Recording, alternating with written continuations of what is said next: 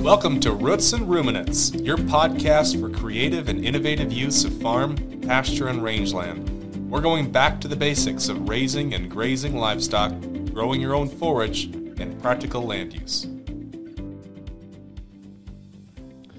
All right, welcome back to another episode of Roots and Ruminants podcast. I'm Justin Frichty, sitting down with Jared Knock once again. And Jared and I today are in Brookings, and we just got done getting an education about the alfalfa industry. And so we're sitting down with Mike Velde, and Mike's from Wisconsin. We'll have him give a nice introduction. But Mike's been just a really great mentor in the alfalfa industry for us as far as teaching us the world of alfalfa management systems, the seed industry. He has a ton of knowledge, and we're going to hear about it today. He's going to go back in time of where he started within the industry and kind of give us some tidbits of the management and where we're going within this industry too. So with that, I'm going to just have Mike introduce himself, where he's at today, and then we'll get into the rest of the podcast with some more questions. So take it away, Mike. This is quite an honor to be able to visit with you this afternoon. Mike Velde, I work with Legacy Seeds. I worked with them the last 6 years with them out of Wisconsin.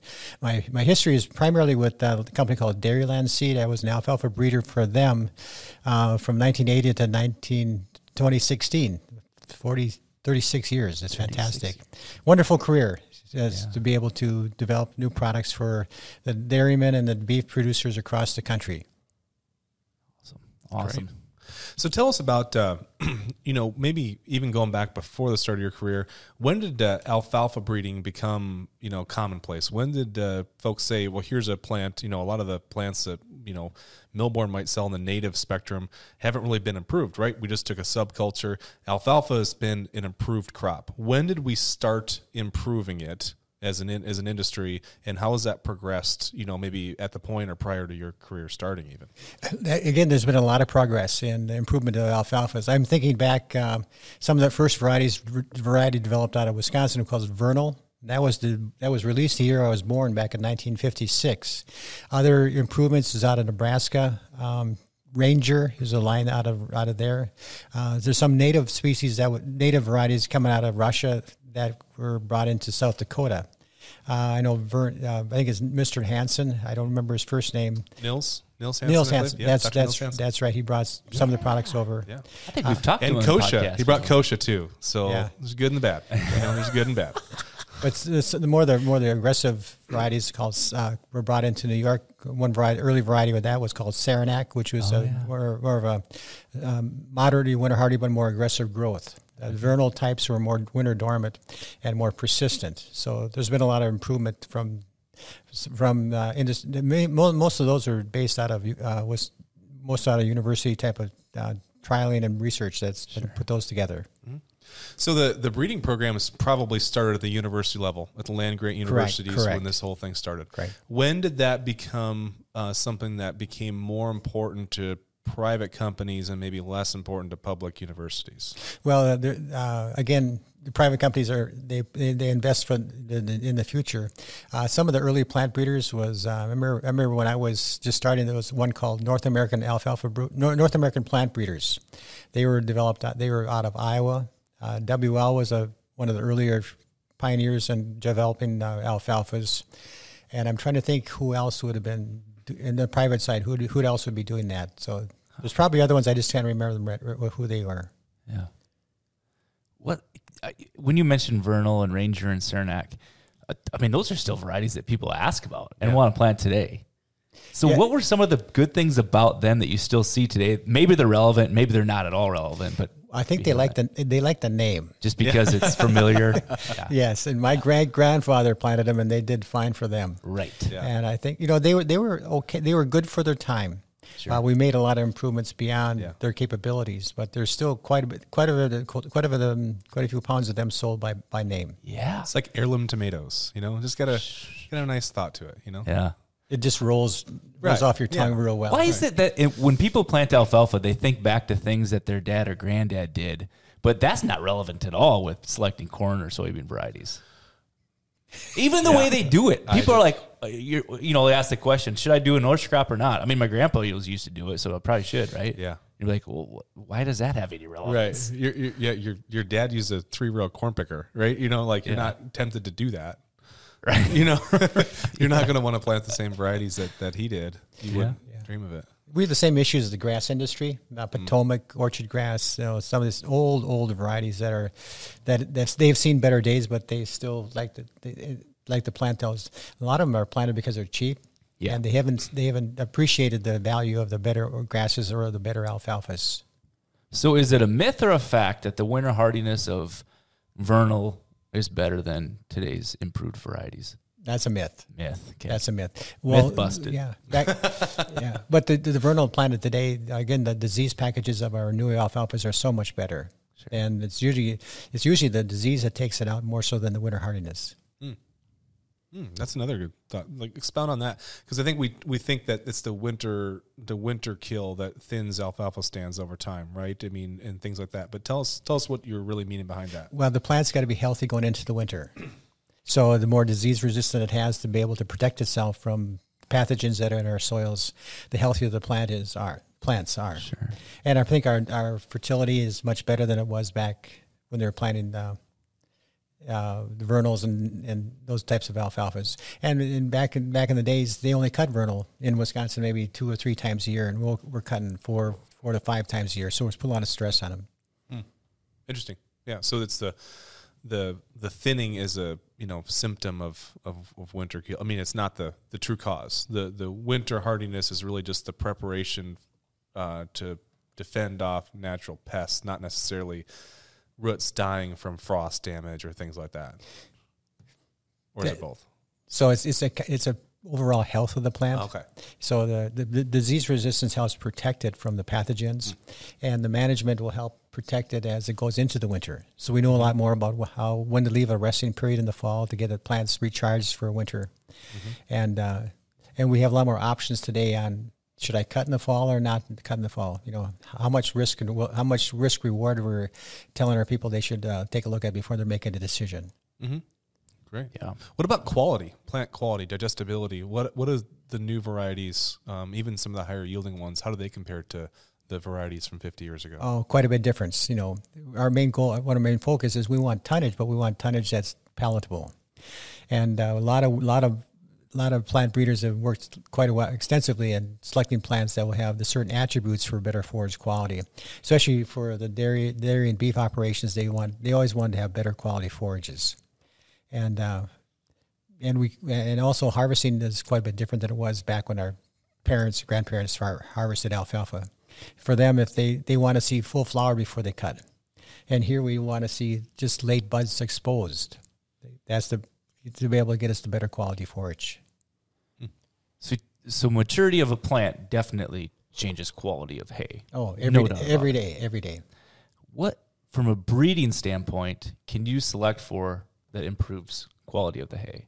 What we can do is we can breed for protein. Okay.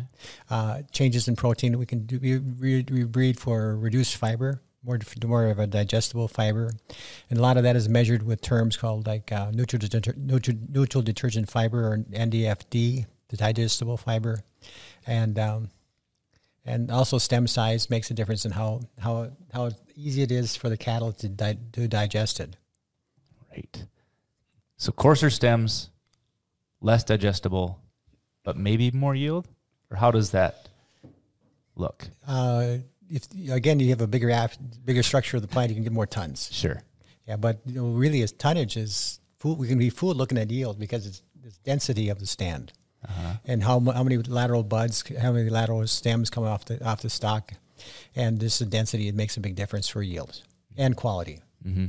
Right. Yeah, we're not in to breed toothpicks. We want to breed highly digestible products. Yeah.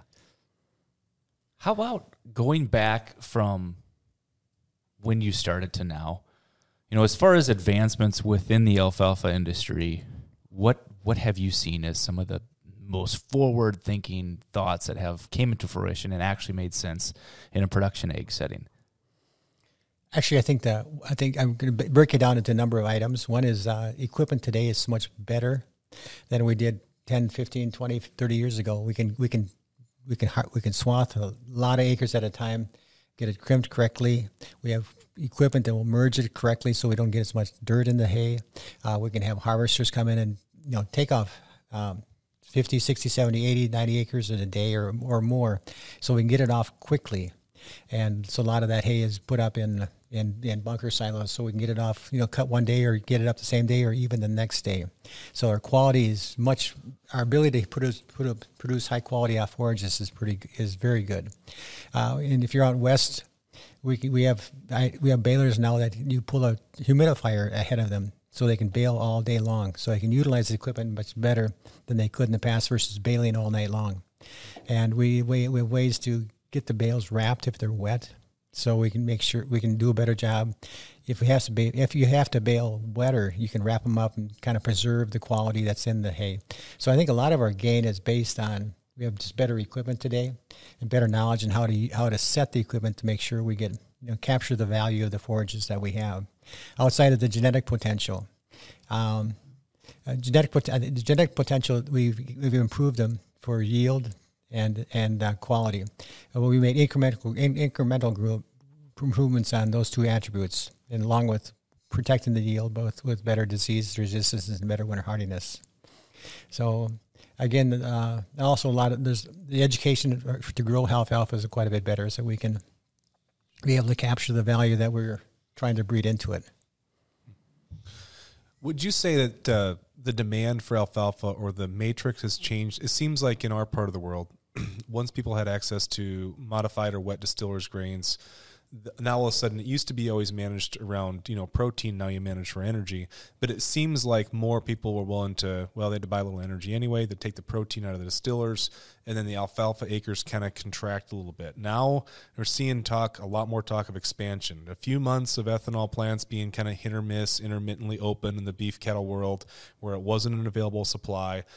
Thinking about the fertilizers that we're using coming from 12,000 to 14,000 miles away on cargo ships and ships that don't always get unloaded on time or arrive on time and cost 3 times more.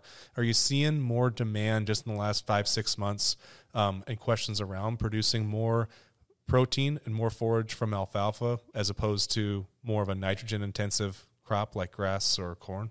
Well, I think we're seeing a combination that we're looking at in our forages. I think there's a lot of interest in growing straight alfalfa, which is very marketable. Again, there's always a great market for high quality hay put up correctly. So if you're working on that, you can always get it sold. You can always get good top dollar for it. There's interest now in alfalfa grass mixtures because the grass is a little bit more digestible than more soluble fiber than alfalfa is. But alfalfa itself has a nice scratch factor in the rumen to keep the rumen healthy. The interest in alfalfa is always going to be there, I would think, but different dairies have different priorities on how they use the alfalfa in their rations. The rations are very high corn silage, but we need to have some legumes in there to balance out the rations. Tell us more about that grass mixture with alfalfa, because it seems like we maintain alfalfa stands pretty well in a grass mixture for a lot longer than the 4, 5, 6 years that we would normally rotate out of on a pure stand. And I'm guessing from what you're telling me now, it probably has a lot to do with the fact that if we have grass in there, typically we're not cutting quite as often, so maybe we're not, as intensely utilizing that. But I could be wrong. What does that management of alfalfa look like differently if you put some grasses in there, and what are some common grasses that people would see in other parts of the country? The grasses that are being popular for alfalfa grass mixes in our part of the country, Midwest, they like the meadow and tall fescue. They like it because it's a high quality forage and it has more uniform production throughout the growing season. So it's not just a big first crop like brome or timothy or something like that. So it's more uniform across cutting regimes. If you got wetter soil, some Reed Canary, whether it's a good grass or not that's being used. There's still people love orchard grass. Again, when you look at grasses, you always get the best stuff because there's a big difference in the old commons, Potomac orchard grass or something like that. The old commons, their quality is so much better now than they were using those older ones there. So always get the better products.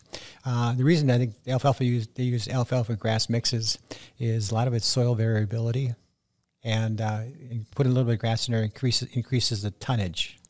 One thing I would always before I jump into a project like that, make sure what your livestock want is the best product for your livestock, or if you're selling your hay, what does the markets want for your hay, or how you're going to store it. That makes a difference, because if you put it in a pile and you put a lot of grass in there, it's tough to pack a pile. Mm-hmm. So make sure you do all your homework before you make any adjustments like that.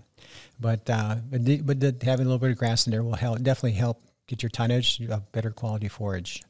But don't put too much grass in there. Just enough, no more than maybe 4 pounds of grass. Yeah, sure. Is that is my assumption? Have you seen that at all? That the grass alfalfa stands maybe stay viable a little bit longer than a straight alfalfa stand, or is that just? Well, grass is pretty durable. Yeah. Okay. Yeah. I would not reduce my rotation. I would not lengthen my rotation because of having grass, because there's a lot of advantage of rotation. Mm-hmm. And alfalfa's strength is probably in the first, second production year is the highest yielding period of time in his life. Mm-hmm. So going well beyond 4 years, I think you're really giving up yield by keeping the alfalfa stand in there, even if you have grass with your alfalfa. So it's not a sin to rotate, but there's a lot of benefits, especially on fertility rotations with the nitrogen credits you get with alfalfa. Sure. In South Dakota, we have a contest of the person who can keep the stand of alfalfa in place the longest, and the winner is not yet to be determined, because there's a lot of people in that 30, 40 year plus range that are keeping it going. Little grass, a lot of bluegrass out there now, little thin, but we all know who we are on this podcast and listening to it. When you can count the individual plants of alfalfa looking from the road, it's time to rotate. Somebody's going to get bragging rights soon. Yeah, everybody's in a tie right now, but so we'll determine a winner sometime in the next few decades. We know the finalists. I think it's a series of not the best choices you're making. Right. Yeah. Again, I would, even in this part of the country, probably a 4 or 5 year maybe max rotation to keep the stands fresh, to be able to utilize the nitrogen credits to plant a grass crop like corn or some crop like that. True. There's a lot of advantage with that. So does that nitrogen credit? That's back to what I had brought up a little bit before, but even a better point. You talk about using that nitrogen credit, because we'll build that nitrogen credit, but is there a big advantage to that nitrogen credit, whether we are in rotation for 4 years or for 8 years, or is it similar and we can use it more times if we keep using the rotation? I think you're better off rotating earlier because there's more alfalfa in the rotation. And with just trying to grow a crop of corn after alfalfa rotation that's been in the ground at least 2 years, you can grow about 1.5 years worth of nitrogen for a crop of corn and about a 10% yield bump. So that's a huge option, especially the cost of nitrogen these days. Can you go through the physiological stage of the alfalfa plant and when it starts to develop nodules in the plant, and how that, just go through the nitrogen fixation cycle of an alfalfa plant, if you would?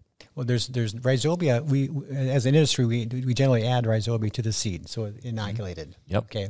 And also there's a native flora of rhizobia that's in the soil. So if you're on a rotation that had nitrogen, that had alfalfa in the past, there's also rhizobia from there. So rhizobia fixes once it's out of the ground, once it's coming out of the ground, it's starting to fix nitrogen right away. So it's pretty aggressive. The rhizobias will fix until there's some kind of stress on the plant, like cutting it. And after cutting, a lot of them just slough off and they reattach themselves when the plant's starting to grow again.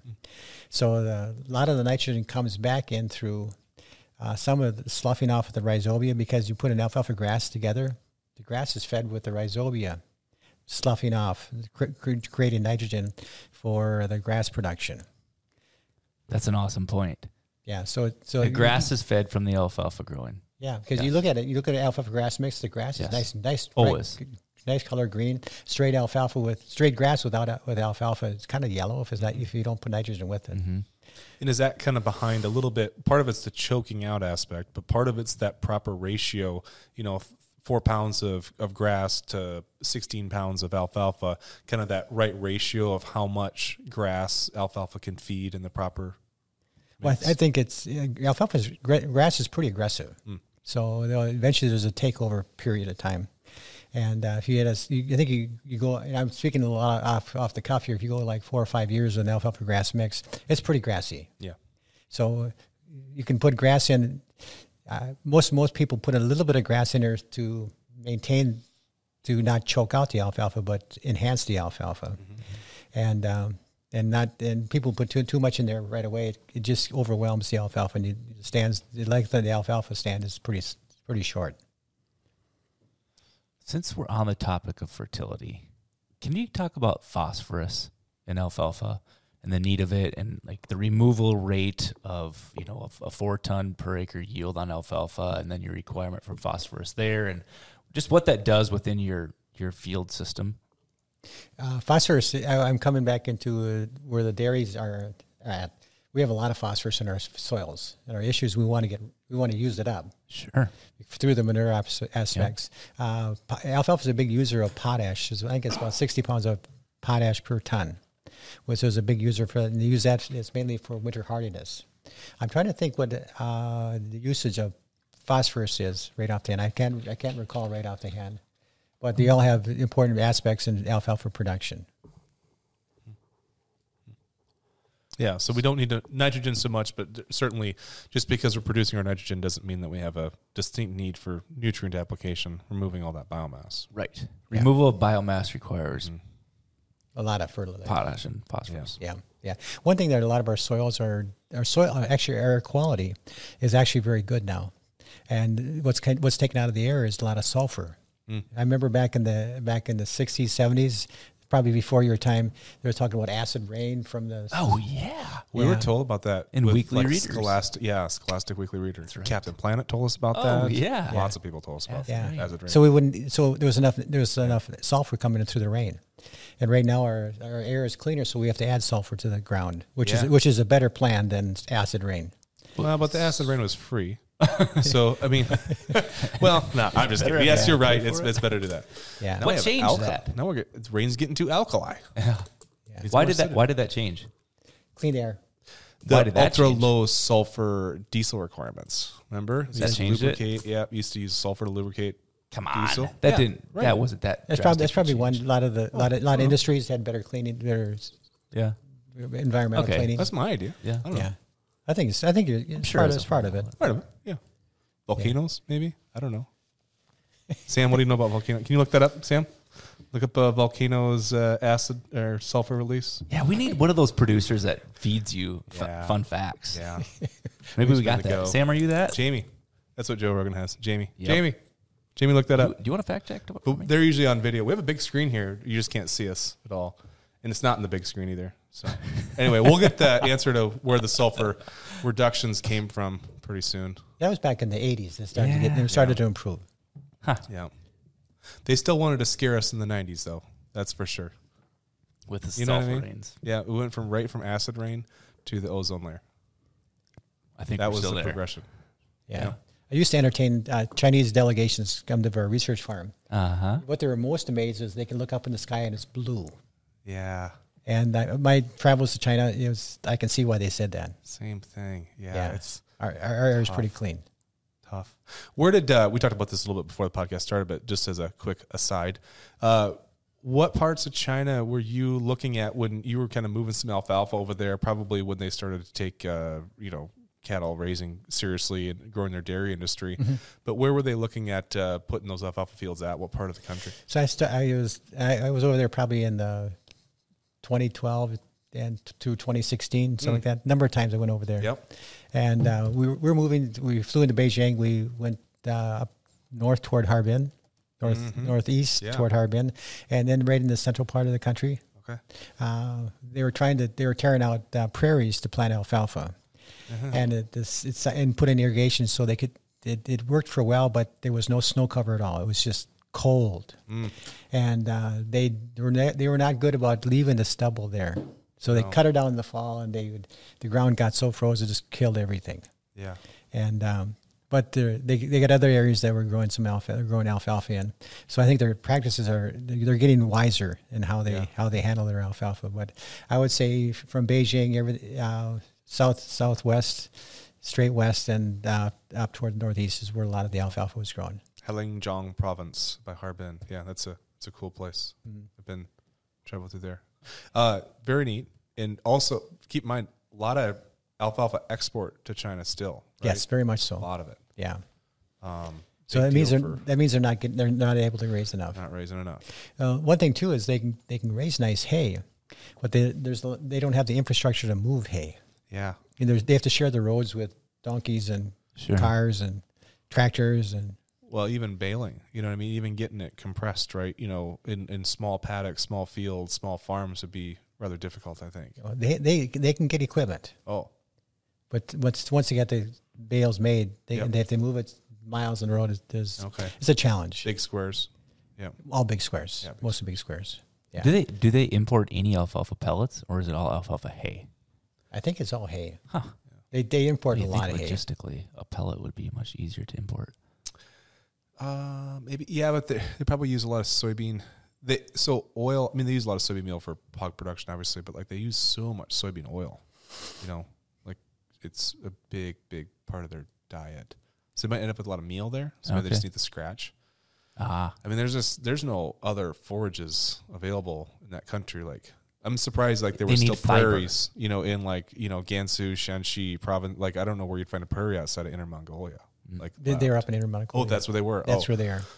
Yeah, and I was there, and that should not be probably broke up. No.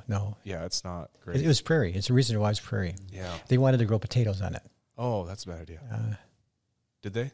No, they didn't get that far. Okay, good. Be bad. So I suggested some research strategies of just planting some grass with the alfalfa to slow the wind down, and then leaving the stubble there, and that didn't get very far. So anyway. Yeah, no, they don't like to listen all the time. Like that, they like want to hear what you have to say, but they don't always want to listen. Yeah. Interesting. Yeah, the people were very friendly. I thought when I was there. Yeah. They thought I was from Russia. Did they try and make you take shots all the time? Oh man, that's terrible. That's terrible. That's absolutely terrible. It's just the worst kind of drink. It's awful. Baijiu.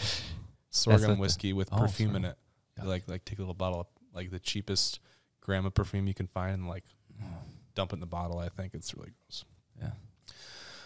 Anyway, has the alfalfa breeding industry ever afforded you some other travels? We did some work in China. No, I'm sorry. Chile, Argentina. Oh, okay. Yeah. Wherever we can breed and have products for the area. Sure. Yeah. Sure. Can you tell us a little bit about the process of breeding an alfalfa, a variety of alfalfa, or a strain, or what's the right term? It's a variety. Yep. It's a variety. So how do you keep that separate from other varieties, and how do you breed those within that? I mean, well, there's a process of isolation. Okay. And so I just want to go through our breeding strategy that we work with in our present company is predominantly populations, and these populations are each individual plant is evaluated for pathology. Agronomic traits, how does it grow, what kind of tonnage it has, what kind of forage quality that each individual plant will have. And from that, we can determine which populations to put together to have a trait that we want to get with a certain type of variety. To keep the seeds separate, we generally do everything in the West, predominantly in Idaho, and we put kind of netting around the cages with bees inside to interpollinate plants and keep outside genetics from that plant. Yeah, trap the bees in. We trap the bees in. Okay. And then from stray bees, we try the netting is to keep the bees out. Okay. So they don't bring in any foreign pollen that we don't want into our products there. And then we have to go to certain areas of the country to grow it from the first cross to the second cross, population cross. And then we go into certified production, which there we bump up because it's the genetic shift of the variety is pretty stable by then. Okay. What is the bee? Is it a leaf cutter bee? Leaf cutter bees. And that's the only bee that can pollinate alfalfa? They're the honeybees, they just kind of fool around a lot. Okay. The leaf cutter is a really good pollinator. Yeah, they just come and they just start tripping. It's a small bee. They kind of bite you. Oh. Yeah. They don't sting you, they bite you. Leave them inside the net. Yeah. But they're good pollinators. Yeah. A good pollinator is an alkali bee, which is in the state of Washington. They live in the ground, and they raise alkali bees for pollinating alfalfa seed, and that's pretty rare to have that.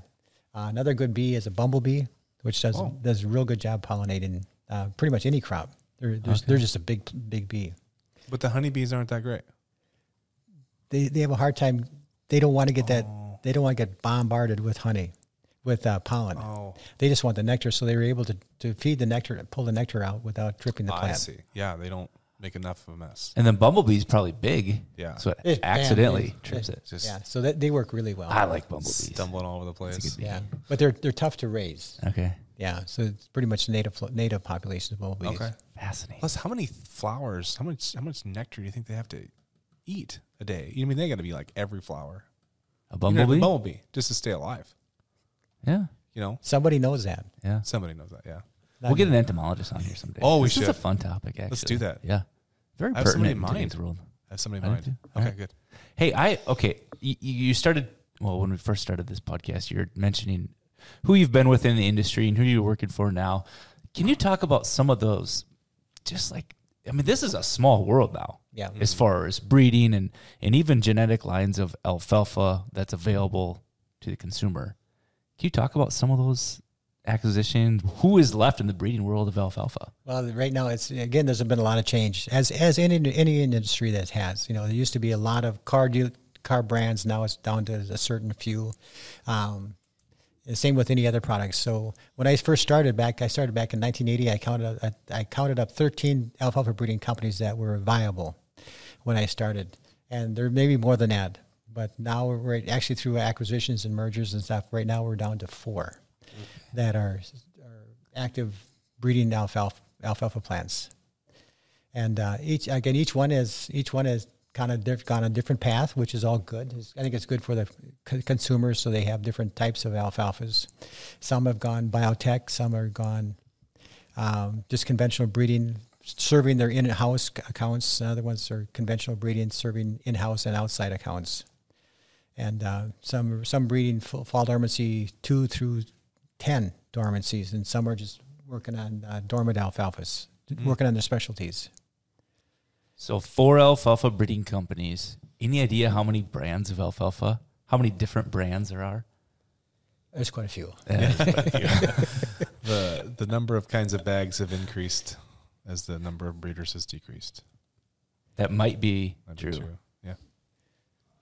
Yeah. Which is great. So it allows our organization, Millborn Seeds, to carry all these different, high quality bred up alfalfas, right? Out of one of the major, if not the major company of alfalfa breeding. It's fantastic, for us to be able to have that relationship. Yeah. For sure. Because Was it like that when you came into the industry though? Those 13 breeders, were they also the marketers? No. Okay. I would say they were still probably a third of them are sell directly to themselves. Okay. The other rest would be try to wholesale their varieties out. Yep. So let's go back to the system of, and this is we're really changing topics here. But in this podcast, a lot of times we're talking about these whole system management strategies and really a healthy farm and what does it look like, and focusing on soil health and making sure we're diverse within our crop rotations and having livestock on the land. When I look at Wisconsin and think about that farming system, and maybe it's not quite this way right now, but certainly it was 15 years ago, where there was many farms on a section of land, and each of those farms had livestock, mainly dairy cattle. They had alfalfa. They probably had a small grain. They had corn, and they probably didn't have beans, but maybe they did. But they at least had probably a 3, maybe a 4 crop rotation, and they had livestock. And when we think about what that does for soil health, we've got manure, we've got crop diversity. What have you seen being in Wisconsin? Have you seen a big shift of with some of that changing, less of a focus on soil health, what that has done in terms of that landscape, and just kind of your thoughts of what that landscape is now? The big challenge with the cow populations are more concentrated, and manure management is a huge issue. Runoff is a huge issue. Water quality, that our waters aren't being contaminated with nitrates. I think that's been a bigger issue with that. I think the people have tried their best to maintain the quality of land as best they can. Some years are so wet, they have to get rid of manure, and the fields are rutted up. Again, they just grit your teeth and do this because they have to do it. But I think the desire is to make sure they preserve their land the best they can. But the livestock enterprises are, you got dairy, that's your observation. So the issue of the family farm that has multiple operations, there's still some viable, but not as many as it was. And it's not as uniformly spread across the state right now, because a lot of good milking areas is the cooler temperatures off Lake Michigan. There's a lot of cows, a lot of dairies right along the lake. And there's more, again, there's more, if you got a dairy, there's high populations of cows. So it just makes a greater degree of complexity of how you handle manure. A lot of manure management, where do you get crops from and things like that. Yeah. And then you run into places that we would see to the west of us where, just a shortage of nutrients, a shortage of manure, fields that haven't, in a non-livestock dense area that haven't had, manure applied to them in 50, 60 years, and that shows too. Oh, yeah. Manure is very healthy for the soil. Oh, for sure. Yeah. I would say we have definitely a problem with not enough manure in a lot of places, a lot of cropping areas. And that's where, our phosphorus levels can get so low. Yeah. Without if you really stay up on a commercial phosphorus utilization program or try and cycle those nutrients through grazing or through manure application. But that's what's going to, so when you export a third of the soybeans from the United States to China, and most of it comes from this part of the country, right? Look at North Dakota, what percentage of their soybeans go to China. You export the nutrients. It's not like you're going to bring hog manure back, right, from China to put back out there. You kind of broke the cycle a little bit. Yeah, so, yeah, definitely places that need a lot more livestock. And then some, like I said, where the challenge is that the density is maybe too great, greater than it's easy to maintain. Yep. Mm-hmm. So a lot of those rotations in Wisconsin, when they're looking at, a forage only, high livestock density, especially like high dairy density, you're looking at a alfalfa, four-year alfalfa, corn, alfalfa again for 4 years, or what do a lot of those rotations look like? Actually, I think more of them are 3 years. Okay. Mainly because we need the land to apply manure. Sure. So get you a couple windows. You can apply manure before you plant alfalfa, and you can apply manure after you plant the alfalfa. We're trying to keep them from applying manure to the fields, but if the pit's full, they got to go someplace with it. Right. Yeah. Generally, usually you go a couple years of silage corn, and maybe have a small grain crop or something like that in there. So those fall or spring plantings, or a little bit of both, or I would say majority spring. Yeah. How come we can't support that in today's market? How come we can't support that? I gave this, kind of the opening of, boy, this is a great system, but that system is going away. Yeah, it doesn't. It's a good point. Justin's point of saying, these family farms, 200 head, 150 head dairies, right? Or 50 head dairies, why, with that rotation, that efficiency, that robustness. Yeah. Mm-hmm. Yeah. We like a lot of the things they're doing. However, we don't have a lot of those starting up and expanding, or, we have less of them. Yeah. How many, wasn't there kind of bouts of kind of rejection letters in Wisconsin from processors, kind of during the COVID days and stuff, where you didn't necessarily pick if you got to be done or not. You kind of got shut off. Yeah. I can't remember the names that they went someplace else to get their milk. Right. Yeah. It's the small dairy farms. If you're a trucker, if you stop at one stop and you fill up your whole truck and deliver it to the processor versus having to make 3 or 4 or 5 stops. Every stop costs more money. So sometimes that's a hindrance to the smaller dairies. Mm-hmm. And a smaller dairy, you still got to work really hard. Oh yeah. And it's, what is small now used to be a big dairy. Yeah. Yeah. Mm-hmm. And you have to have family members interested in maintaining that type of lifestyle. Mm-hmm. Which probably many of them are, but if they can financially afford to do it. Yeah. I remember right after college, one of my college roommates for a semester bought a herd of cows from a guy that was milking, I think by Harriet, South Dakota, probably the last person milking, within a 50-mile radius of him, a holdout. 80 cows, and Andy had bought these cows, and this guy, was there when he bought them and hauled them off back to his larger dairy in New Salem, North Dakota. So I think the guy told him the story that in He'd been milking cows for 37 consecutive years, and I think he'd missed like 6 milkings. Yeah. Not days. 6 milkings in 37 years, and he knew every one of them.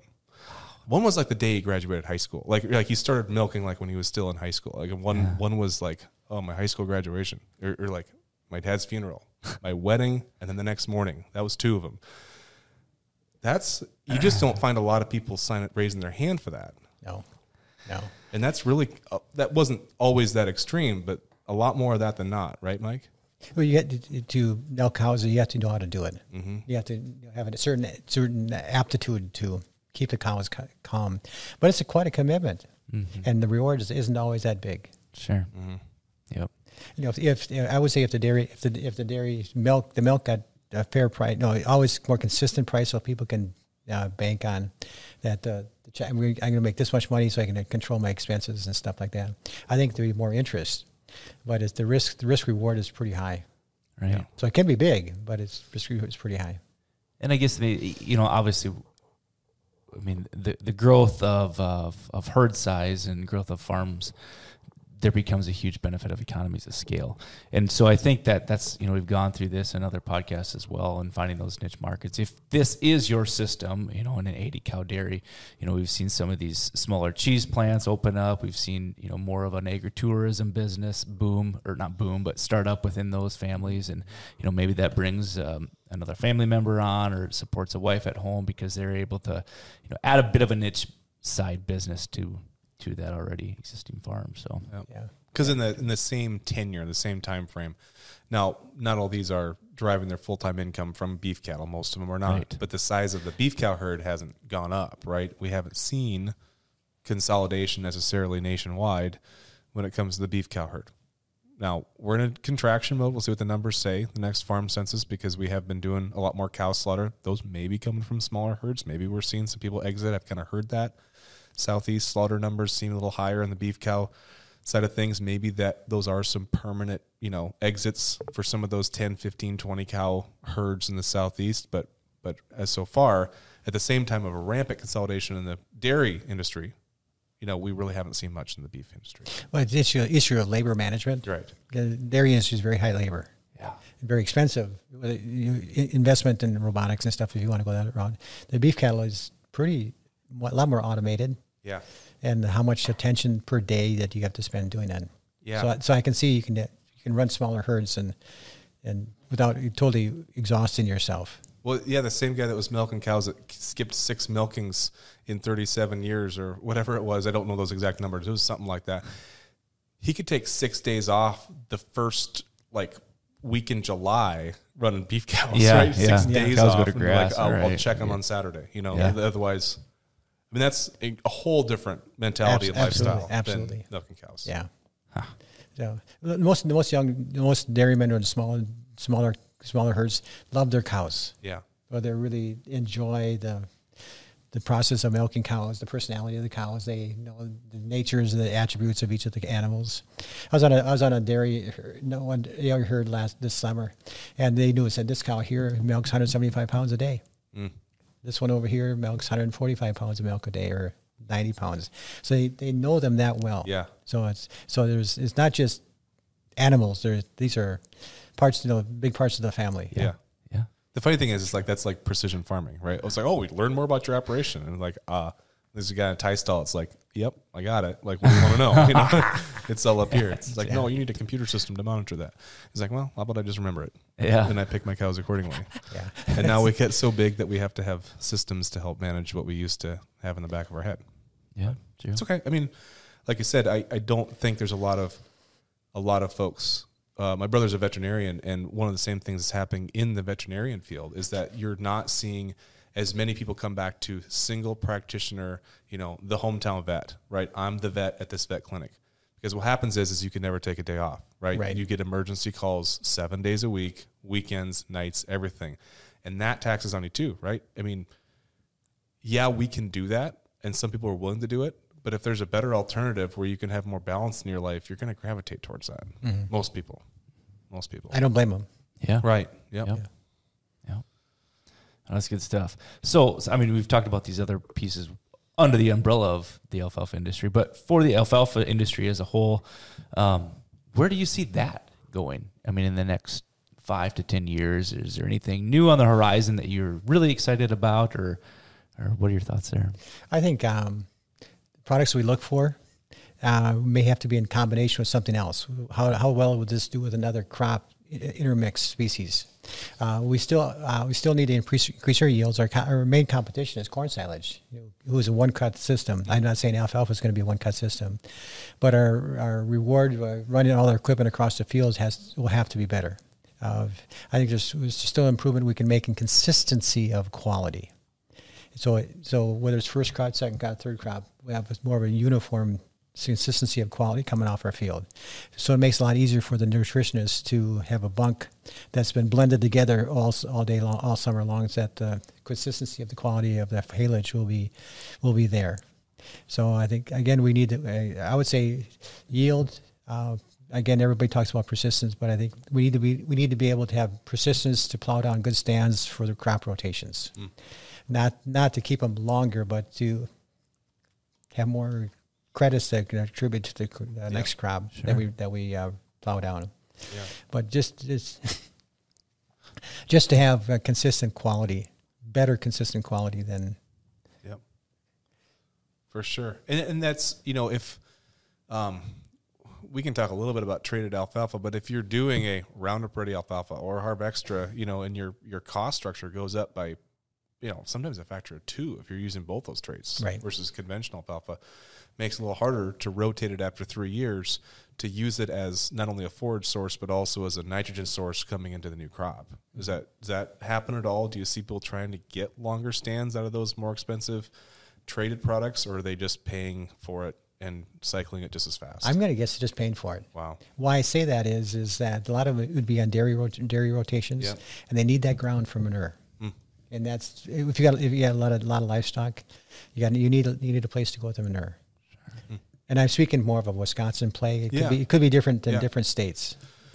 There is not the same intensity from a dairy population around here. We have some dairies; they're not as close together, so they're not competing over the acres. A little more space for manure management plans and stuff. But that is changing real fast in our backyard. And I'm just speaking about our backyard. Oh yeah, we are the next. I think South Dakota is the next Idaho or Panhandle of Texas, or whatever the last big growth area was from a dairy population, and we're the next spot. We have an abundance of water, both surface water and underground water, which is what's driving people out of the Panhandle or stopping them from expanding in western Kansas and Panhandle of Texas. And I think we bottomed out at 83,000 dairy cows in the state of South Dakota about 5, 6, 7, 8 years ago, and I think we could be 3 times that within less than 10 years. Yeah. So, and with that though, I mean, we've seen this in pockets of South Dakota. It does change the cropping systems just a little bit with alfalfa back in the rotation. I mean, they're contract growing alfalfa, or other landowners are contract growing alfalfa for these dairies. So certainly something to watch out for, not watch out for, just be aware of. And 2 dairies just east of us getting built. One's 11,000 head, one's 12,500 head.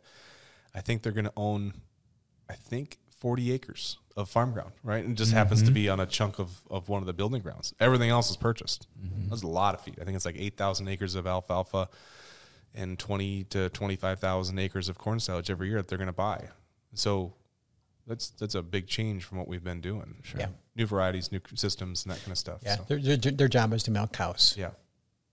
To balance rations. Yeah. That's where consistency across cuts, across geography. It's just really important.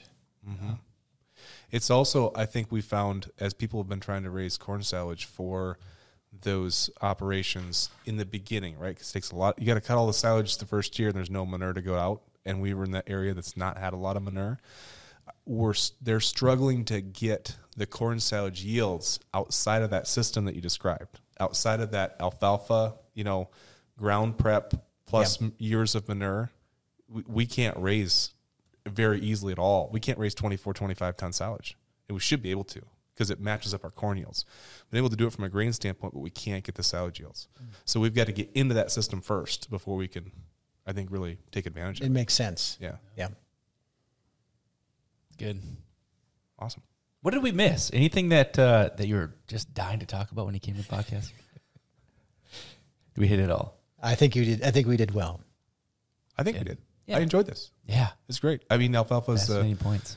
one of the major crops in the United States. And I know a lot of people, there isn't as many sources of information and kind of finding out, well, there's been a consolidation in the breeding industry. And it's something that we pointed out some reasons of why most people in the beef industry, tend to use it more as a low input crop, just kind of a punt kind of activity, right? I'll do 40 acres of this, 30 acres of this over here, and not trying to figure out how to get the most value out of it and what the advantages of modern breeding can come to the table. Yeah. Plus the sales market. I mean, if you have beef cow, like you don't sell hay, like you just can't. I mean, but you can. But you totally should. There are lots of scenarios where you should put it up good enough where you can sell it and sell the really good stuff, and then keep the poor stuff. Yep. Yeah. Good quality hay every year is sellable and it's top dollar. Yep. Hay that gets rained on, you can feed that to beef cattle. Right. There you go. Which happens. Yes. Yep. Well, this has been fun. Appreciate the time to sit down with you, Mike. It's been a pleasure. Thanks for all that you've done. Thanks for the invitation. All right. You're welcome. Thanks for tuning in to another episode of Roots and Ruminants. Appreciate you listening.